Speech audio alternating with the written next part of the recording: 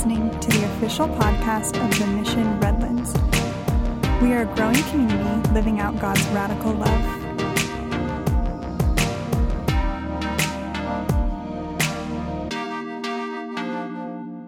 This morning we're starting a new teaching series, and to be honest, it's a little different than anything we've done before. We met as a teaching team recently, and through some discussion, we discovered that we've talked a lot about the importance of community and being in a family, and we've discussed how isolation is one of the enemy's most effective tools, because if he can get us to feel alone, it's just a small jump to feeling completely defeated, right? And we've talked about how crucial it is to let someone in, to have someone in your life to share the deep stuff with, someone who you can let your guard down with. But we noticed, as we were talking, that we haven't talked very much about how to keep your relationships healthy. And honestly, a series about healthy relationships always seemed kind of intimidating to me, because that made me feel like I had to be an expert on healthy relationships, and frankly, I'm still learning. Because no matter how you slice it, relationships are dangerous things. Like, they're dangerous, and allowing yourself to be truly known by someone, that's a scary thing, right? Like, honestly, I know some people who are so guarded that they never truly let anyone in, and they live a lonely life because of it. And because of the thought of lowering the drawbridge, right? and letting someone in past the guards is terrifying to them, because it makes them feel vulnerable, right? And letting someone in, it makes us feel vulnerable. And the danger in relationships is that if you take the leap and let someone in, you not only give them the ability to truly know you, but you give them the ability to hurt you. You expose the soft spots behind the armor you wear. And the people that you let in can see where you're vulnerable, right? And that's the risk of relationships. It's this risk that keeps us from letting others past our defenses. We believe lies from the enemy, like, well, if they only knew the true me, they would run in horror. Right? Or if they knew what I was really thinking, or about this bad habit that I have, they would never in a million years want to be my friend. These lies keep us from experiencing the richness of knowing and being known the way God has created us to be. Because yes, there is a deep risk in relationships, but the truth is, the risk is worth it. And that's why having healthy relationships is so important. And so we decided as a teaching team we should probably spend some time talking about that. And whether it be friendships or marriage or parenting or dating and so on, having a biblical view of healthy relationships is crucial. Because chances are, if you live on the earth, which I'm guessing you all probably do, if you live on the earth, chances are you're going to encounter another human. Raise your hand if you've encountered another human before, if you've had to interact with a human. Oh, good. I'm not alone. You're not alone. I'm not alone. Doesn't it feel good to not be alone, right? It's not alone. We're not alone. That's awesome. It just feels good to not be alone, because we weren't created to be alone, right? We were designed by our Creator. We weren't designed by our Creator to be an island, right? And in the very early chapters of Genesis, God and Adam were walking in the cool of the day, which I love, which incidentally was like the birth of cool, right? Like, it was like, that was the birth of cool. That's where cool comes from, because nothing is cooler than hanging with God one-on-one. Hanging God on one-on-one is the coolest, right? That's where cool comes from. So, but God and Adam were just hanging out in the garden, right? They're hanging out, naming animals, right? God's kind of like this, like, okay, Adam, what's this one? Adam's like, hippopotamus. God's like, okay, cool, all right, okay. So God's like, all right, well, Adam, what's this one? Duck-billed platypus. God's like, now you're just making stuff up.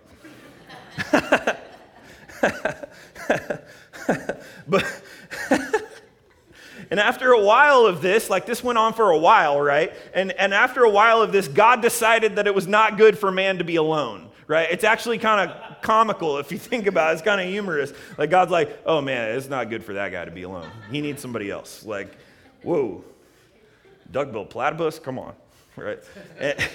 And it was God, actually, who decided it wasn't good for Adam to be alone. I know a lot of Christians who are like, oh, it's just me and Jesus.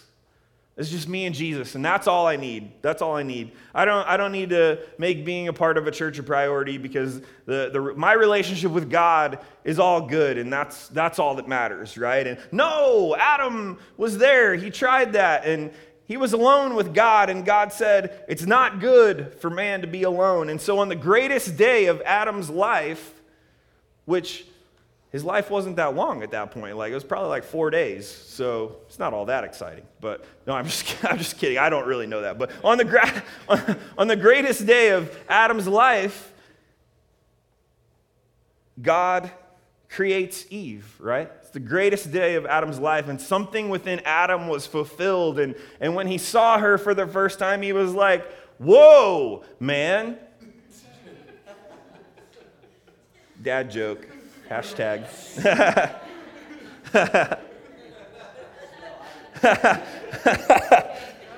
But, all right, settle down now. I'm just kidding.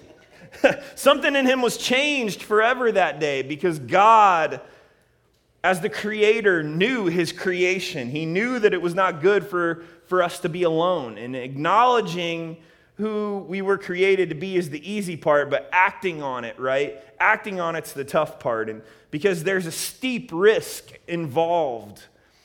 Depending on how much of the enemy's lies we've already bought into, if we're not careful, we can begin to ask ourselves, is the risk even worth it?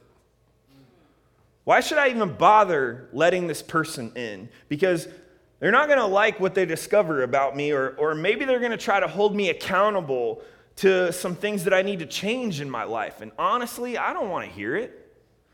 Or once they find out who I really am and the things that I've done, they're just going to leave me anyways. So why even bother? When we have questions like this about why God wants us to do something we feel hesitant to do, it's always a good idea to look at how Jesus handled himself regarding our questions, rather. And if anyone knew that with relationships, the struggle is real, it was Jesus, right? Jesus, let's just take a brief look at Jesus' inner circle. You have Peter, who is one of the closest people to Jesus. But if you read the whole narrative across the Gospels, you'll discover very quickly that Peter is actually very excitable. He's very excitable. He thinks in extremes. He's always going off half-cocked, and many times Jesus has to put him in his place and make him think about what he's saying, you know? And I mean, seriously, if you look at Jesus' crew, it's a pretty ragtag group of individuals. He was always breaking up arguments and trying to get them to think before they speak, and it sounds like me and my boys.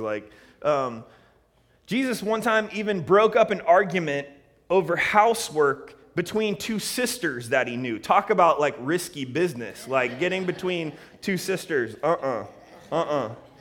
But in the end, throughout the gospel narrative, you can't help but sense that they developed a little family, and even amongst the dysfunction, because Jesus knew that the risk of being in relationships was worth it.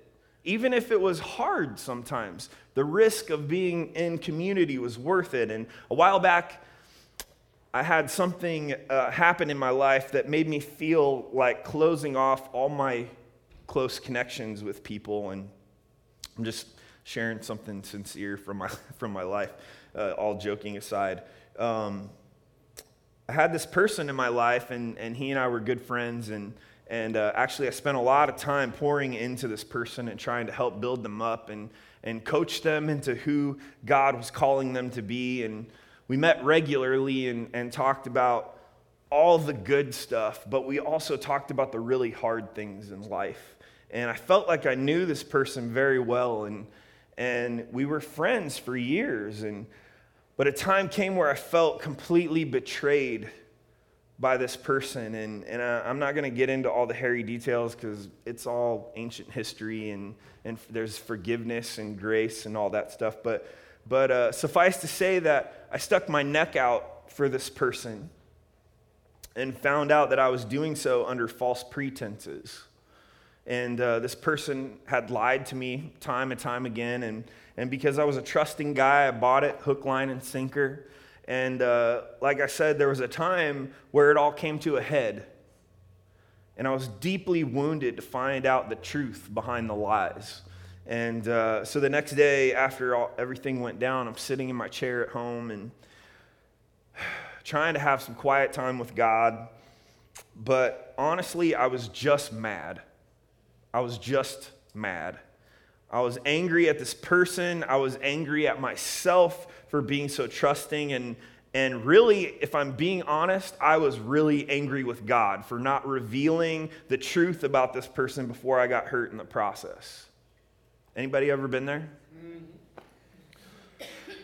So I'm sitting there, and I got my coffee, and worship music is playing in the background, and finally I decide to be obedient in my relationship with God, and even though I'm angry with Him, so I flip open I flip open my Bible to the book of Luke, and right there, guys, there was this passage, and the words practically jumped off the page at me. And as I read this passage, it brought me more comfort than I can ever fully put into words.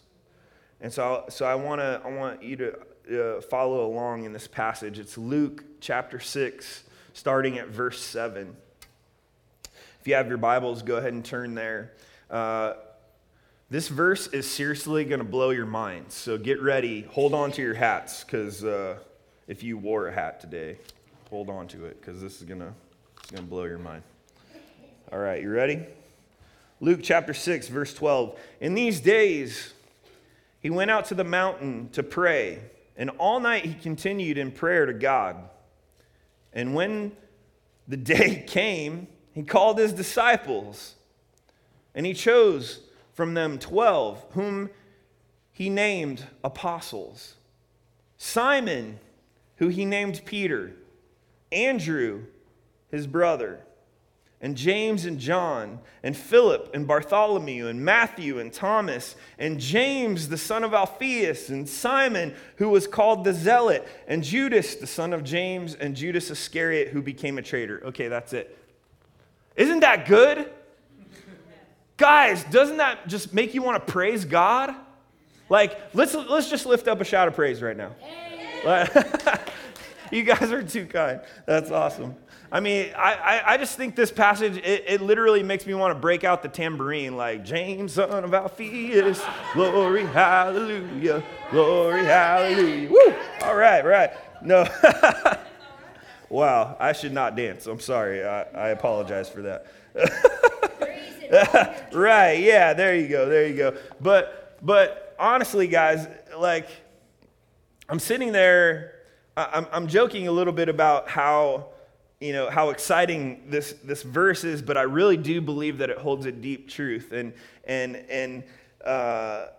As I mentioned earlier, I had just been freshly wounded by betrayal, and I'm here forcing myself to have some quiet time with God because I know that's the right thing to do and it's the God-honoring thing to do. But really, I'm just feeling hurt and angry, and I come across this passage and I just start reading it, and Matthew and Thomas and James, son of Alphaeus, and Simon, who's called the Zealot, and Judas, the son of James. And I get to this last part, and waves, literally just waves of comfort washed over me from the Lord. And it says, and Judas Iscariot, who became a traitor. How many of you have heard of Judas Iscariot before? Of course you have. He's like, the dude is one of the most infamous people in the Bible, right? If you don't know who Judas is, it says clearly here that he was a disciple of Jesus. Judas is the disciple who held and accounted for the money that Jesus and his disciples had. And long story short, Judas was always more about the money, power, and influence he was going to have by being associated with Israel's Messiah than he was actually about being influenced and taught by Jesus. He knew Jesus was the Messiah. He had seen the miracles, signs, and wonders. He knew that Jesus was the one who all of Israel had been waiting for. He thought he knew how it was all going to play out. He thought. Judas thought Jesus was going to defeat Israel's enemies and claim the throne, which by association would have been really good for Judas, right? He was right about one thing, though. There was a throne in Jesus' future. It just wasn't the one Judas was thinking about. And when Judas found out that Jesus was actually going to die on a cross instead of claim a crown, Judas cashed in what he felt like was a losing hand. Towards the end of Luke in chapter 22, starting at verse 3, we see where Judas's loyalties really lie. Chapter 22, verse 3. Then Satan entered into Judas, called Iscariot. He was of the number of the 12. He went away and conferred with the chief priests and officers how he might betray him to them. And they were glad and agreed to give him money. So he consented and sought an opportunity to betray him to them in the absence of the crowd. The Bible says that the love of money is the root of all kinds of evil. And for Judas, that was certainly true. Later, Jesus is in the Mount of Olives, right, praying for the strength for what he knows he has to do, which was die on the cross. He tells the disciples to stay awake with him and pray that they do not fall into temptation. But in verse 47, it goes on to say that while he was still speaking, there came a crowd. And the man called Judas, one of the 12, was leading them. He drew near to Jesus to kiss him. But Jesus said to him, Judas, would you betray the Son of Man with a kiss? And when those who were around him saw what would follow, they said, Lord, shall we strike with the sword? And one of them struck the servant of the high priest and cut off his ear, his right ear. But Jesus said, no more of this. And he touched him and healed him. Touched his ear and healed with him. Then Jesus said to the chief priests and officers of the temple and elders who came out against him, have you come out as against a robber with swords and clubs? When I was with you day after day in the temple, you did not lay a hand on me. But this is your hour and the power of darkness. Jesus is in the middle of asking his disciples to stay awake and pray with him for strength. And before he can even finish, Judas comes in with a mob of officers and priests. Usually when there's a crowd of people coming towards Jesus, it's because they want his favor. People would come in droves to hear Jesus teach, have him heal their sick, and basically just to be in his presence. But there was a whole different vibe to this crowd that was coming. And they were being led by Judas, one of Jesus' own. Judas approaches Jesus and of all things gives him a kiss, which sounds weird, but it was customary for disciples to greet their teachers with a kiss. But in this case, the greeting wasn't a sign of respect, it was an act of betrayal. And pretty soon the officers placed Jesus under arrest, and the road to the cross was underway. But just as the night is darkest before the dawn, the account of Jesus doesn't end there. And I thank God every day that there's more to the story than just a man dying on a cross. We find the beauty of the cross in the resurrection of Jesus. And believe it or not, there is beauty in this story of Judas. If you look back in Luke to before Judas betrayed Jesus on the Mount of Olives, we find Jesus reclining at a table about to partake in a Passover meal with his disciples. This particular meal is commonly referred to as the Last Supper. Let's read beginning at verse 14. When the hour came, he reclined at the table, and the apostles with him. He said to them, I have earnestly desired to eat this Passover with you before I suffer. For I tell you, I will not eat until it is fulfilled in the kingdom of God. And he took a cup, and when he had given thanks, he said, Take this and divide it among yourselves, for I tell you that from now on I will not drink of the fruit of the vine until the kingdom of God comes. And he took bread, and when he had given thanks, he broke it and gave it to them, saying, This is my body, which is given for you. Do this in remembrance of me. And likewise the cup after they had eaten, saying, This cup that is poured out for you is the new covenant in my blood. But behold, the hand of him who betrayed me is with me on the table. For the Son of Man goes as it has been determined, but woe to that man by whom he is betrayed. And they begin to question one another which of them it could be who was going to do this. See, if you're paying attention, we see that Jesus knew the whole time. And we see that he knew he was going to be betrayed. And though this scripture doesn't specifically say it, some of the other gospels confirm that Jesus knew exactly which one of his disciples was his betrayer. And Jesus broke bread with him anyways. Actually, the Gospels vary a little bit when it comes to Jesus' betrayal by Judas, and I chose this one because this is the one that the Lord spoke to me through during my time of hurt. But in the book of John, Jesus actually washes all of the disciples' feet before his betrayal. Do you think that included Judas? Can you imagine washing the feet of someone you knew was about to stab you in the back? I don't even like feet. I mean, I just don't. But Jesus, but what a humble servant our Savior is, right? I want to be more like him every day. I want to grow to love feet like Jesus loved feet.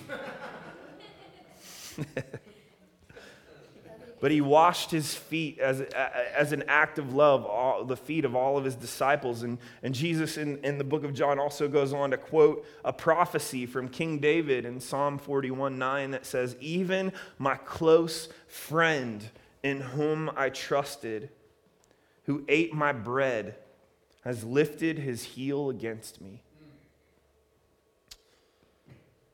Throughout all the Gospels, there may be some different stories of how it all went down with Judas, but one fact remains the same, and that fact is that God was at work in Judas's betrayal of Jesus. God was at work.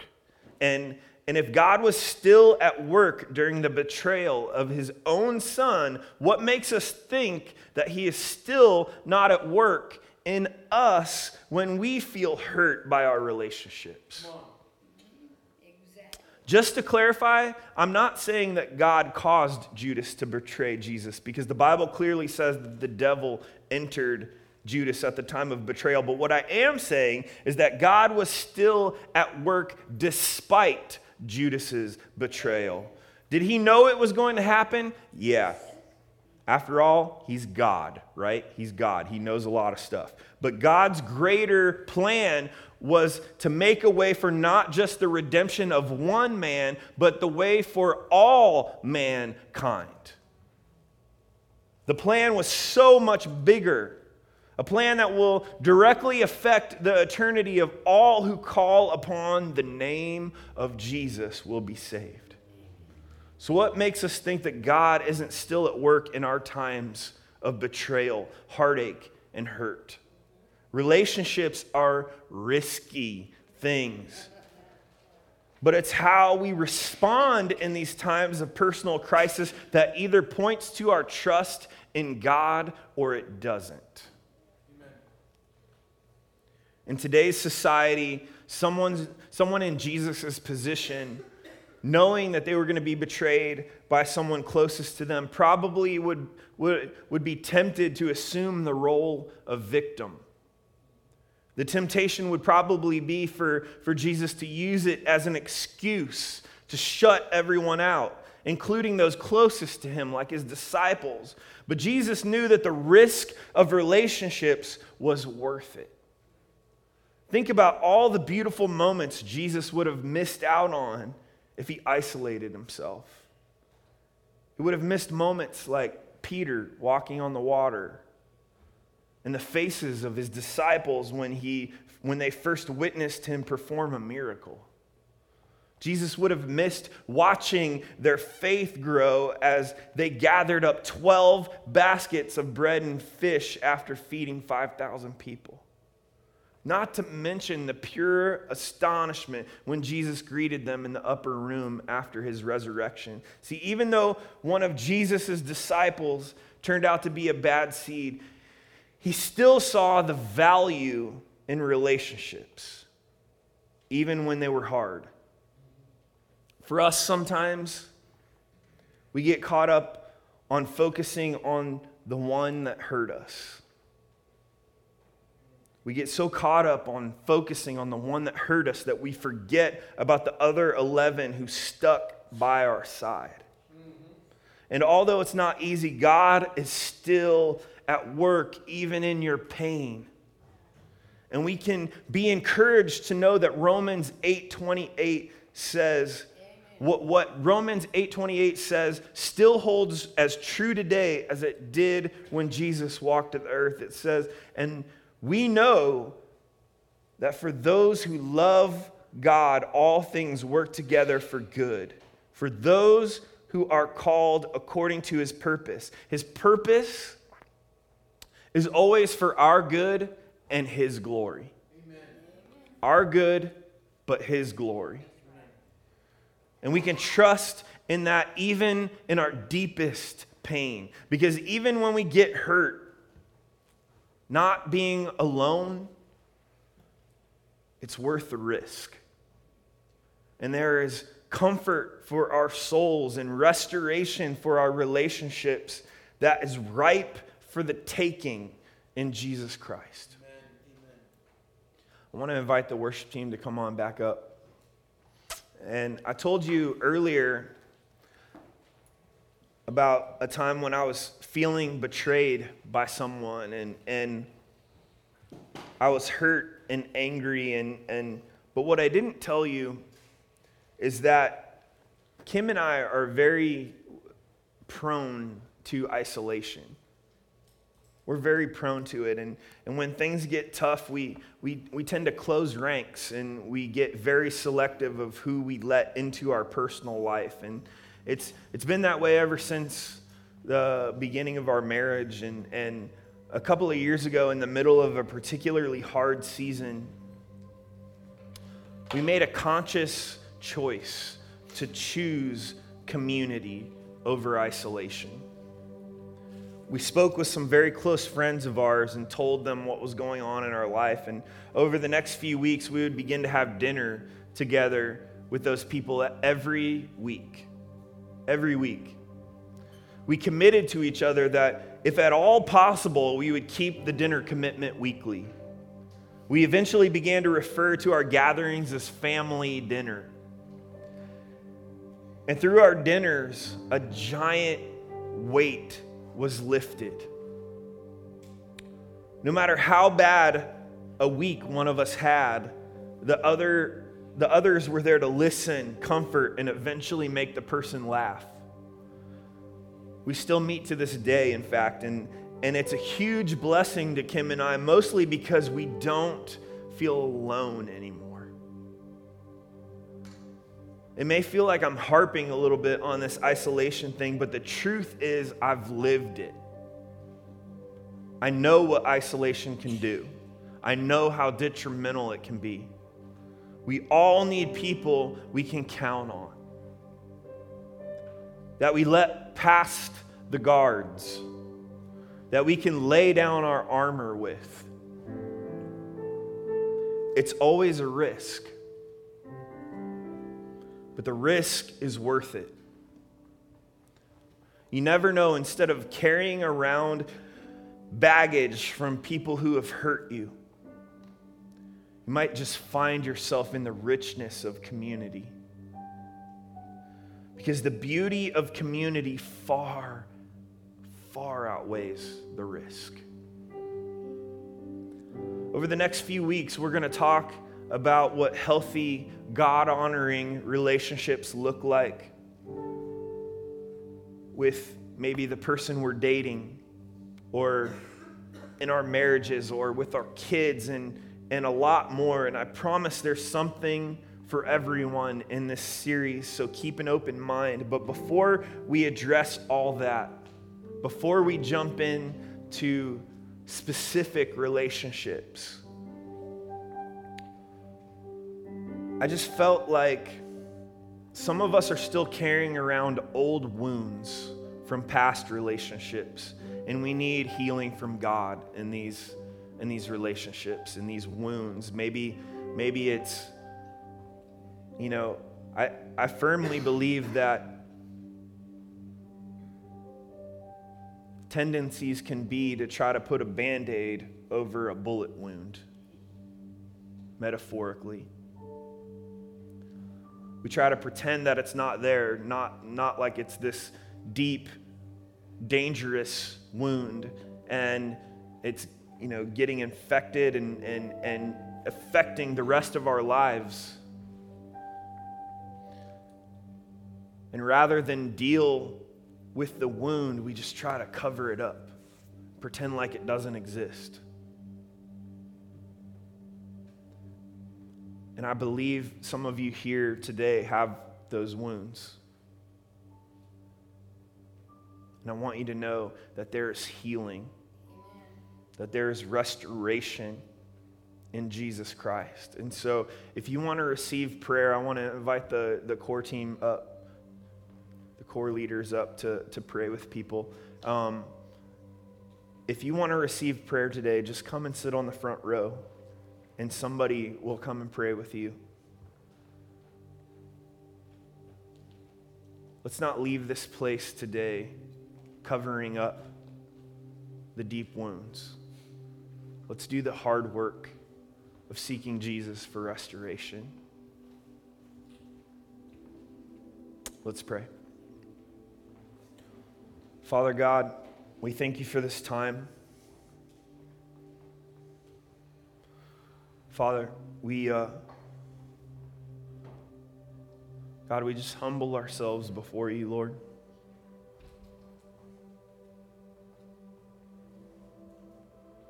Lord, you are a mighty counselor. You hold names like the King of Kings, Abba, Father. And on this day, Lord, we say no more. We say no more.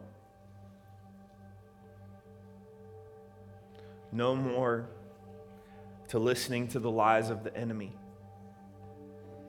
We say no more to feeding on doubt. We say no more to carrying around the baggage of our relationships.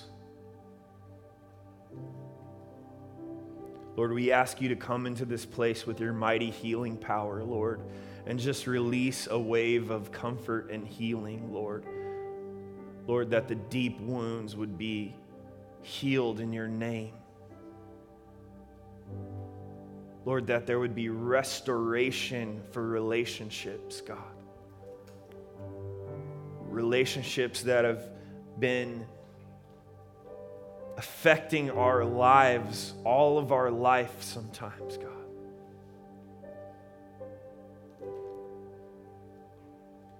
Lord, I pray you give us the courage to let someone in.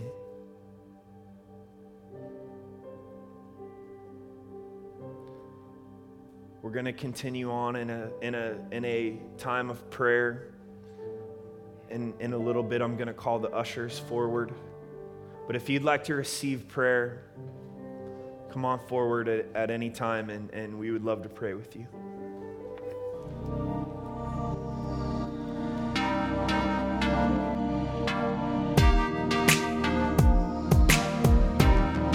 You are listening to the official podcast of The Mission Redlands. For more information, visit us at themissionredlands.com.